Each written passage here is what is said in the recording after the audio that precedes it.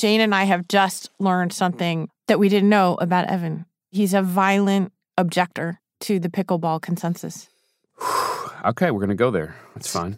You know, I mean, I just didn't know that about you. Is it a consensus? I think it's an insurgent. I don't think Jane and I are part of this. We're not part of it. I think it shows. Character? No, I'm sorry to say establishmentarianism. Oh, I mean, I am man. sorry, but it is an insider kind of thing to love tennis. Let the record reflect. You're just a conservative small c is what we're learning. Well, what I've discovered is that pickleball seems to be predicated on the idea that you're supposed to have fun out there. And I don't understand how we're supposed to defend that. Tennis is challenging, ultimately frustrating, and ruins your body, which is a morally defensible activity. That's definitely old-fashioned conservatism. I think that is like Evan's view of tennis. And by the way... Wait, Trump, I have to say, pickleball is the Trumpism. This is really going to get... We're going to get a lot of letters. Pickleball is the Trumpism of sports. All right, I said it. It is. It's because it's the popular one. It's the popularists. But Donald Trump doesn't play sports. Let's just be clear. But if he did, he'd play pickleball.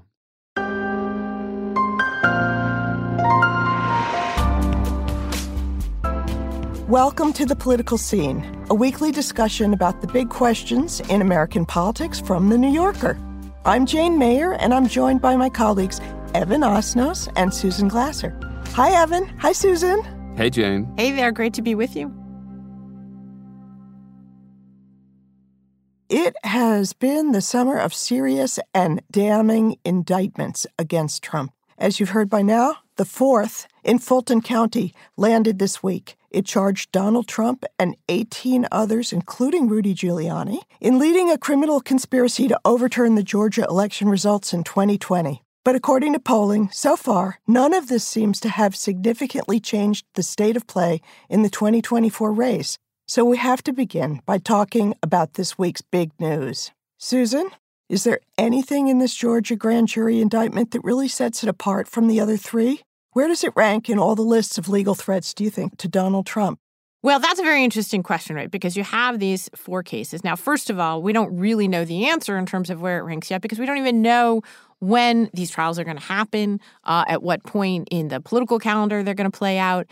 Imagine a scenario where if Donald Trump has already been convicted in multiple of these cases, especially the two federal cases brought by Jack Smith, then you could view Georgia as sort of just coming after the fact. But if, on the other hand, he somehow has been acquitted by a jury or it's still uncertain or there are appeals, then the Georgia case, even though it comes last of the four, could end up being the most significant. The other reason, of course, that it could end up being the most significant is if Donald Trump were actually to win the presidency. He has said very clearly, I think, he has advertised his intention to use the power of the presidency either to pardon himself, to possibly use the Justice Department and order them to stop prosecuting himself. That's out of reach for him in Georgia. He doesn't have the power to pardon himself from a state charge. And so this, I think, indictment is very important in that respect, number one.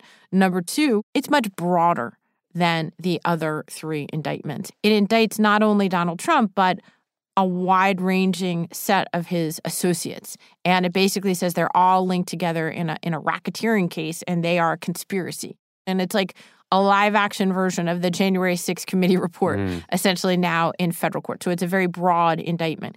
And the other way that I'm still wrestling with, but I think it has profound implications for our 2024, is that it's very likely to be televised. And that is an enormous difference from the federal cases. As you know, the federal courts have just sort of never embraced the broadcasting era. They have never been comfortable with cameras in courtrooms. We're looking at a situation in Georgia where the default setting is to televise this. And, is this going to be a good thing for our democracy in the middle of an election year? Is it going to be a spectacle a la O.J. Simpson? Are we, first of all, just on a purely selfish level, can you imagine? We're all going to end up having to be glued to our televisions watching this play out. I just think that is very disruptive in ways that we haven't all fully come to terms with. Evan, what do you think? And how do you think that the Trump campaign's looking at it? Is it a threat, an asset, both? Yeah, that's a good way to put it. I think in some ways the threat is the asset when your entire campaign presents you as a victim. And what we know is that Trump has been saying quite confidently that every new indictment helps him. He says it helps him in the numbers. And the truth is that's actually correct. I mean, there was a poll that just came out this week. It was taken before the Georgia indictment, but it shows that 7 in 10 Republicans are now in favor of Donald Trump. That is up from 60% Up. It's gone up over the last 2 months. It's up really substantially. And, in some ways, I was thinking a lot about Berlusconi this week. Remember, of course, Silvio Berlusconi in Italy. He faced a total of 35 criminal court cases over the years. And at one point, finally, he was only convicted of 1 for tax fraud, false accounting, and embezzlement. But he was, in fact, sentenced to prison. And then by the time this all happened, he'd served so much time sort of in court and so on, that they really only gave him a year of community service. He was banned from politics and he came back. And people sort of wonder about how that was possible. This guy was eventually elected to the European Parliament, eventually to the Italian Senate. And there was a wonderful piece in The New Yorker back in 2013 by Sandro Stilla. And he writes about Italy, really knows the place. And he had this way of describing it that I thought was just terrific. He said that in a sense, Berlusconi harvested this underlying sense of distrust that there was out there among a certain kind of Italian voter. And at one point, Sandro had overheard a group of young men arguing about the absence of criminal investigations into Berlusconi's opponent. They said, why does Berlusconi have 20 indictments and the other guy doesn't even have 1? Which they took to be as a sign that clearly the deck was stacked against Berlusconi. So I'll just mention very briefly that, the argument against the fact that this ultimately serves Trump is that the general election voter is no more attracted to Donald Trump today than they were 2 months ago or 2 years ago. And there was an interesting observation just the other day by Sarah Longwell, who is a great observer of Republican politics, a sort of never-Trumper. And she said that in order, in fact, for Trump to win with a general election voter, Trump needs, as she put it, to embody the voters' grievances and not his own grievances. And he is certainly not doing that now. Well, I think to what Susan was just saying, and to what you're both saying, that when I think of this trial being televised, and the likeness to the O.J. Simpson trial, my fear is that it will very much, like O.J., channel larger grievances. And in the case of O.J. Simpson, he was seen as a symbol of Black grievance against unfair justice system. And my fear is that if you think about this trial a little bit, if it goes to Georgia first and it's on TV, you've got a Black prosecutor and 2 of the most important characters in it who Trump is being charged with having undercut are Shaye Moss and her mother, Ruby Freeman, who were election officials who are Black. And I'm afraid there may be the ingredients here for a reverse O.J. Simpson kind of dynamic where you would have racial grievance back in the other way, white racial grievance coming out of this and resentment against the sort of racial justice and the justice system generally. Well, and frankly, you already have that even before the prospect of any trial. I think you've seen a really striking aspect of Trump's response to this kind of unprecedented situation is to the Trump playbook, attack, beyond offense. Who is he attacking? He's attacking prosecutors, and it's not just in Georgia. He's attacking the Black judge in Washington, D.C., federal judge in the Jack Smith January 6th case. He's attacking the Black prosecutor in New York City who has indicted him, the first indictment. So I think Donald Trump is subtle is never a word that is going to be applied by anyone to Donald Trump. And I think that, he embraces a specific kind of divisive, dare we say, racial politics. The other point is about the timing. I'm going to keep coming back to this because I think it's so significant that in a way it's actually hard for us to wrap our minds around. But these are not going to be resolved as the Republican primaries unfold. Millions and millions of voters are already going to be casting their ballots when the vast majority of these cases are either still ongoing or have yet to actually begin in a courtroom. It is very likely, at least given what we know of Republican primary schedules in the past, that the winner will be essentially all but determined before a single one of these cases has been definitively wrapped up one way or the other. And so even let's say that, justice speaks and, there are very clear-cut results in all these cases. And, even let's just say that the country says, wow, this was a strong case. It was well prosecuted. He's been convicted. You still are going to have millions of Republicans who chose him anyways. And I just think that's a recipe for further division and clash and, at a minimum, enormous uncertainty. Can I ask you, but here's the thing that, yes, that's all true, but here's the thing I'm trying to identify, just for myself. I'm trying to sort of clarify in my own mind.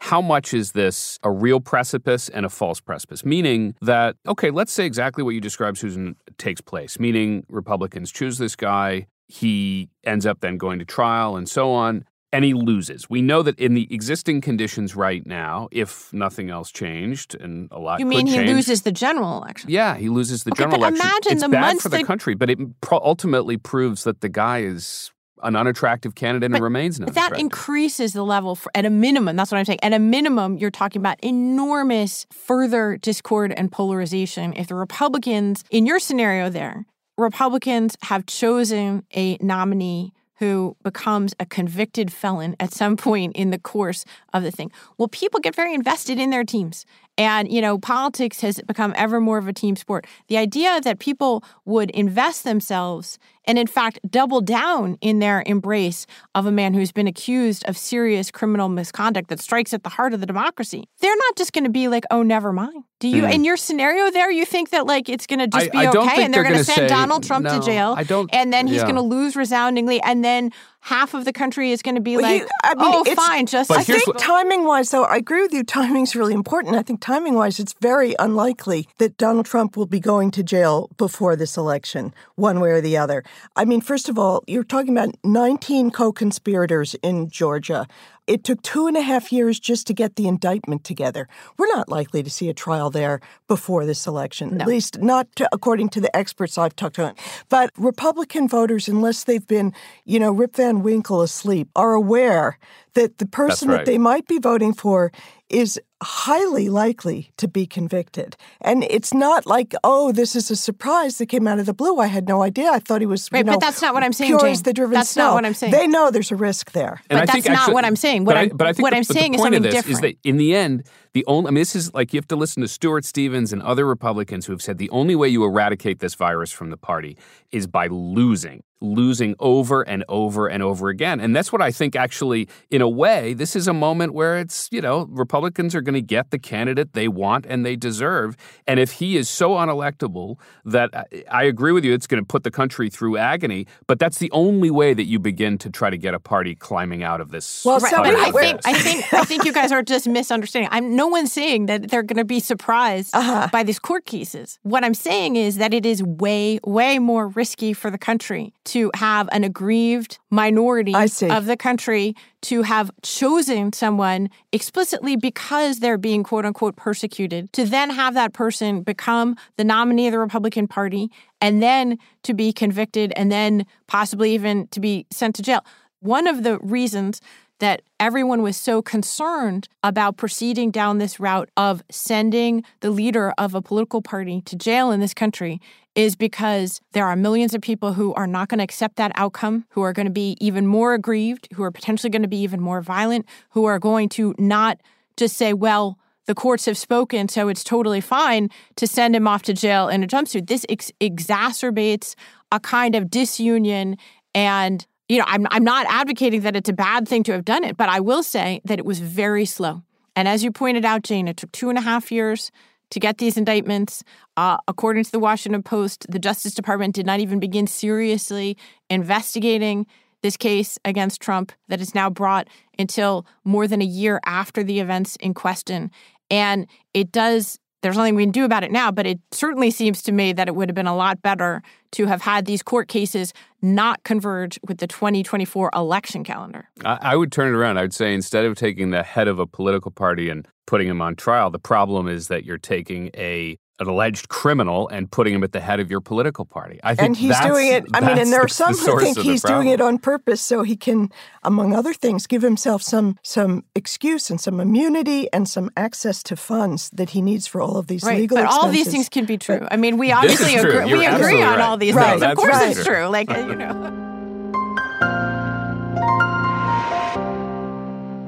The political scene from The New Yorker will be back in just a moment. If you've been enjoying the show, please leave us a rating and review on the podcast platform of your choice. And while you're there, don't forget to hit the follow button so you never miss an episode. Thank you so much for listening. We've all covered unexpected upsets, so the three of us wanted to explore what could actually shake up this election. Let's take a look at some of the wild cards, the unknown unknowns, even the known unknowns, and try to get a sense of what might happen during this election year. What are some of the other hazards that you guys think we need to be looking at as we sort of anticipate what could happen ahead? One of the biggest, of course, is age. And that would not affect Trump and his legal problems unless he, at the age of 77, is the one who has age-related afflictions or worse that make him have to drop out. It's Biden, I think, who everybody's worrying about at the age of 80. Maybe we should be talking more about Trump and his age and his health. And in some ways, there is a potential political effect that is larger with Trump than there is with Biden. Look, around Biden, there is a feeling that they were sort of glad, frankly, as awkward and difficult as it was, that he had a stumble, you remember, on stage when he tripped over a sandbag, that in a sense it was better that it happened in the year 2023 than in the year 2024, because you're essentially acculturating voters to the fact that, look, that's what happens when you've got somebody this age. With Donald Trump, whose certainly is, I know, well, that's how that's what they say. But remember, Donald Trump's entire image is that he's somehow kind of beyond the reach of things as puny as mortality. And in fact, if he begins to show his age, let's remember, if you took Biden out of this, we'd all be talking about Trump's age. That if he has a moment in which he starts to look old, that has a political slingshot effect that's stronger than if it's the guy that we always talk about. I mean, I think you could argue that his preoccupation with saying the same things over and over again about how he was cheated out of his re-election last time have very many echoes of some old people I know who can't kind of stop talking about the past. But I'm actually talking about a known unknown that is actually like a disqualifying health event, for one or both of them. I think age as a factor is kind of baked in, actually, for both Trump and Biden, although I totally agree that we don't focus as much on Trump's not only like age, but obvious incapacity for this job or any job. But putting that aside, if the exercise here is sort of the known unknowns, I mean, to me, almost the most clear-cut known unknown that would be changing the nature of the campaign would be that one or both of these candidates is not ultimately the candidate of their party because of a health or age-related event. It obviously could happen. I mean, and in the past, we have seen incumbents decide not to run for re-election. It's been a long time, but LBJ, as you may remember, decided not to run for re-election. It was really for political reasons. I don't remember it, but I have heard tell. And, well, what happened was his vice president then got in, Hubert Humphrey, and was seen as sort of the very unexciting establishment candidate. I think we could imagine what would happen would be Kamala Harris would get in, but you can also imagine it would be a free-for-all. One of the things that would be a factor here is that there would be this kind of groundswell of response from Democrats, frankly, because there is this real neurosis and anxiety around Biden. And I think you would have a party that would organize itself emotionally faster than it might logistically. I mean, I can't tell you how many people have said to me over the last month or two, God, can't he just get out of the way? But I mean, people, and then immediately when someone says it, then they the other Democrats say, forget it. It's, snap out of it. This is what it's going to be. Get behind him. But our exercise today is like, okay, but what are the known unknowns? Okay, scenario 1, Donald Trump dies or withdraws. Scenario 2, Joe Biden dies or withdraws. Scenario 3, there's some massive successful candidate in the Republican primaries. I don't think we think that there could be somebody who challenges Biden in the No, but Republican we haven't primaries. really talked about so what happens if it is Trump who withdraws? What do you two see then happening if something happens to Trump? That knocks him out. What happens next? That's actually the scenario that Democrats are really scared of, because if you end up with Ron DeSantis or Tim Scott or any of these others, and it's a crapshoot about who it might be, but they are actually a threat on the age issue to him. I do think that fundamentally changes the dynamics of the race. Don't you think Democrats are less scared of Ron DeSantis now than they were, say, 6 months ago? 100%. Totally. I think there's no question, but it's a different set of things to be scared of. I think, We started this conversation, say, talking about the kind of deep anxiety about what this country faces with Donald Trump running for president. Yeah. And I think that would just turn this into a much more conventional campaign in which Democrats have to be worried about the fact that they don't have a bunch of little kids running around the Iowa State Fair as the child of their candidate. So who do you see any of these contenders who is actually a viable candidate, or would it be somebody outside of the field that exists now? I can't imagine somebody else. I mean, they've already got a field of how many people are running? I mean, so who would it be? I don't know. I mean, at this point, it's probably Tim Scott, Ron DeSantis. You go down the list. I mean, I don't think there's. What do you think, Susan? It's too early. Yeah. What's your read? I think it does depend actually on the time in the primary season when this were to occur. Same thing in the Biden thing, right? Like the later that it is, the more it's likely that Kamala Harris would end up being by default, or actually because there's no process to be the nominee. The sooner that it happens, the more it's possible on the Democratic side. There's a wide open field and somebody else emerges, from a primary like Gretchen Whitmer. I think that's probably true in the Republican field as well, that the later on Trump were to exit the race, the more the need for a kind of a safer figure or a default figure steps in versus a kind of like really crazy and wide open primary process. I think the ones that you mentioned, I mean, again, DeSantis has shown his weakness, but it depends on the timing. Republicans inside the Beltway love to talk up Tim Scott. I am not sold on that. I think Nikki Haley is an extremely not only ambitious character, but may potentially have the virtue of being a possible second choice for a wider range of constituencies. But she's much more of a traditional Republican. Unlike Chris Christie, she's a traditional Republican who's chosen not to go in the Trump bashing lane. But it's very hard to see anyone who really emerges. I mean, that's the signal fact that we've seen about this Republican field so far, is that essentially they're a bunch of not serious candidates who aren't really running against Donald Trump and aren't really serious about being the person who deposes Trump. They all seem to be standing around either waiting for the vice presidential nod or just waiting to survive long enough in case Donald Trump isn't the guy. I mean, in a way, what we're saying is it's a pretty weak field. Mm-hmm. And despite the sense of anxiety, it is a pretty weak field that Biden is up against, including a Trump who's in this position legally.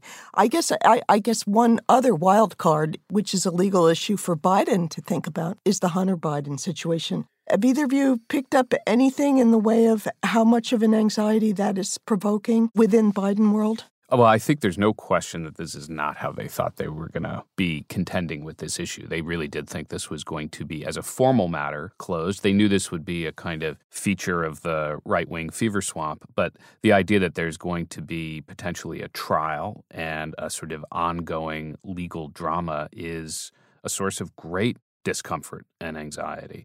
I don't think that there's concern that they think that it's going to produce any evidence of a linkage between Hunter Biden's business activities and Joe Biden. I mean, they have been looking over this more or less for 5 years, looking for anything that could blow up, and they don't see it. And so it would take something that would be a real shock for it to be disruptive. But I don't think you can undervalue how much this is going to be I don't want to use the dreaded D word, a distraction. It's more than that. It's a factor that they're contending and timing, again, to the point about just the extreme volatility of the political moment that we live in. Think back to Hillary Clinton and Comey. It wasn't the original decision in the summer of 2016 to close the investigation of her in a way that was somewhat ambiguous that was really the issue. Of course, it was the fact that they appeared to reopen it, although it turned out really for sort of technical and bogus reasons, in October of 2016, right before the election. Exactly. So I would say that Hunter Biden, in my thinking about it, Hunter Biden has been very poorly handled by the Biden White House. Let's not forget this sort of screw up. I mean, there's no other word for it than this, the Biden spike the football moment by having Hunter Biden appear at the state dinner. They clearly thought that he was being vindicated, that the case was over. It was a sort of in-your-face political misjudgment. But I think your point is an excellent one, Evan, that they've been looking into this for 5 years. And clearly the thing that the Biden people would want to know most of all is there any real exposure of the president? Hard to imagine that occurring. It's much more realistic, it seems to me, to imagine a very ill-timed reversal in the case, or, once you also unlock a special counsel process. We saw that think back to the Bill Clinton era and the Whitewater Independent Counsel, not a special counsel, but independent counsel that begat the Monica Lewinsky investigation, that begat his impeachment.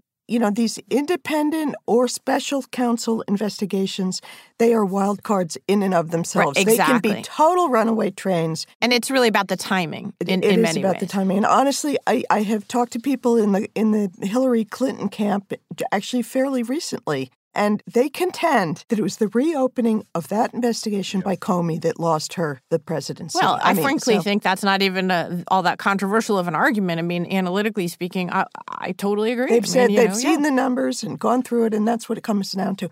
So, all right, guys, when you're looking back, trying to think about what could happen ahead, what are some of the flukier or more sort of lightning bolt-like things that have happened in campaigns that you guys think of that you think could affect things here as they unroll?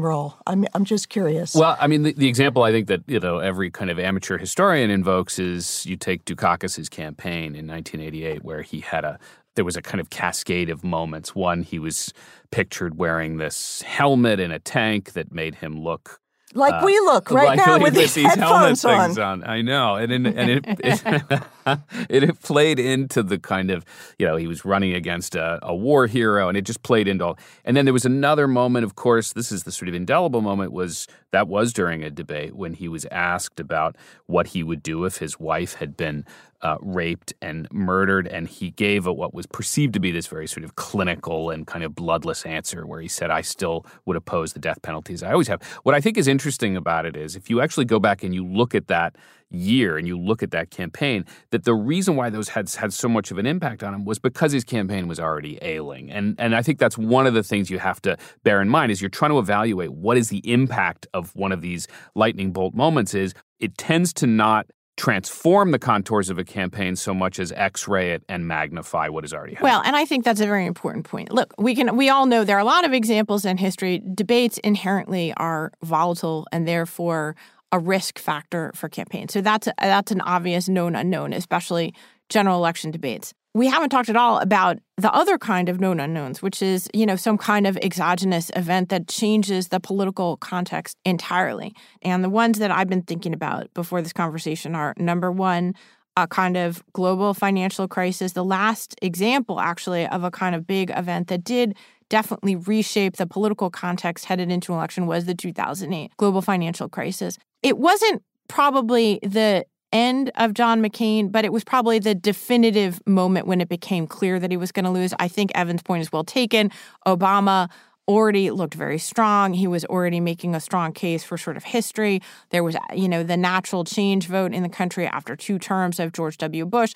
Internationally, I do think some kind of dramatic or terrifying escalation on the part of Russia in the conflict with Ukraine, a use of nuclear or chemical or biological weapons, either in that conflict or in some other conflict, that could definitely have reverberations in our politics. But that's why I think our conversation is as exhausted as we are of the sort of Biden-Trump, is it going to be them? I actually do think that they themselves are the biggest X factor heading into 2024 because I do think that people are pretty darn set on their parties at this point. I mean, I think you could argue that the pandemic played a big part in the defeat of Trump. So that's an outside event that he really couldn't handle adequately in the eyes of many voters. What I would argue, though, is that, listening to Susan, you're saying that the American public is set in its divisions. And I think that's true, but I think there's a reason why, and it's quite different and increasingly so from earlier campaigns. It's because we have 2 fully evolved media ecosystems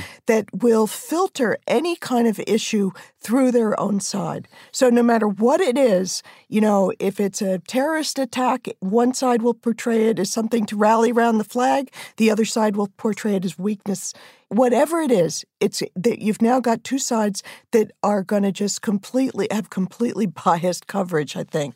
And can I add an element to that, which is sort of related? It's a particularly modern artifact, which is the role that leaked recordings or doctored or created media products could play in this process. I mean, I think that's a scary thought. It's a really scary, and it's not the one that first was AI as fully election. exactly. Right. You know, in some ways, last time around, there was Donald Trump's Access Hollywood tape. Of course, remember Mitt Romney was recorded talking about the 47% who are against him. All of that kind of stuff could be child's play in an era in which you can essentially generate something very fast, and it would take a while to figure out what's real and not real. And we saw a little taste of that in 2020. You remember when Hunter Biden recordings were beginning to come out. And one of the things that did not get fully understood until later was that this Chinese fugitive who is now under indictment named Guo Wengui, and it was Mother Jones that actually brought attention to this, that he was directing his followers in a very effective way to manipulate, distort, to reframe and falsely frame some of these things and to push them out through these networks, which eventually made their way into conservative media. And, of course, working with Steve Bannon. So I think I think this is a good point to end on. One of the biggest known unknowns is a new one, which is AI and its effect on a campaign like this. I feel like Stay I want to crawl back in my back to summer vacation, please. Okay. When No, it's all come on. over. This is going to be an incredible story, and we need to cover it. And Right. We're going to have you're not going to be able to resist it. challenge. You may complain, but I know you too. Neither of you are going to be able to resist it for 1 minute. But will we, on any given day, the challenge will be, do we cover the courtroom or the campaign? Is there a campaign outside the courtroom? This is the campaign. I think it is the campaign. The medium is the message.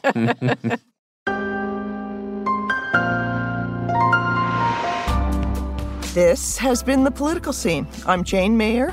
We had production assistance today from Alex D'Elia and Dan Richards. Stephen Valentino is our executive producer. Our theme music is by Allison Leighton Brown. Thanks so much for listening. We'll see you next week.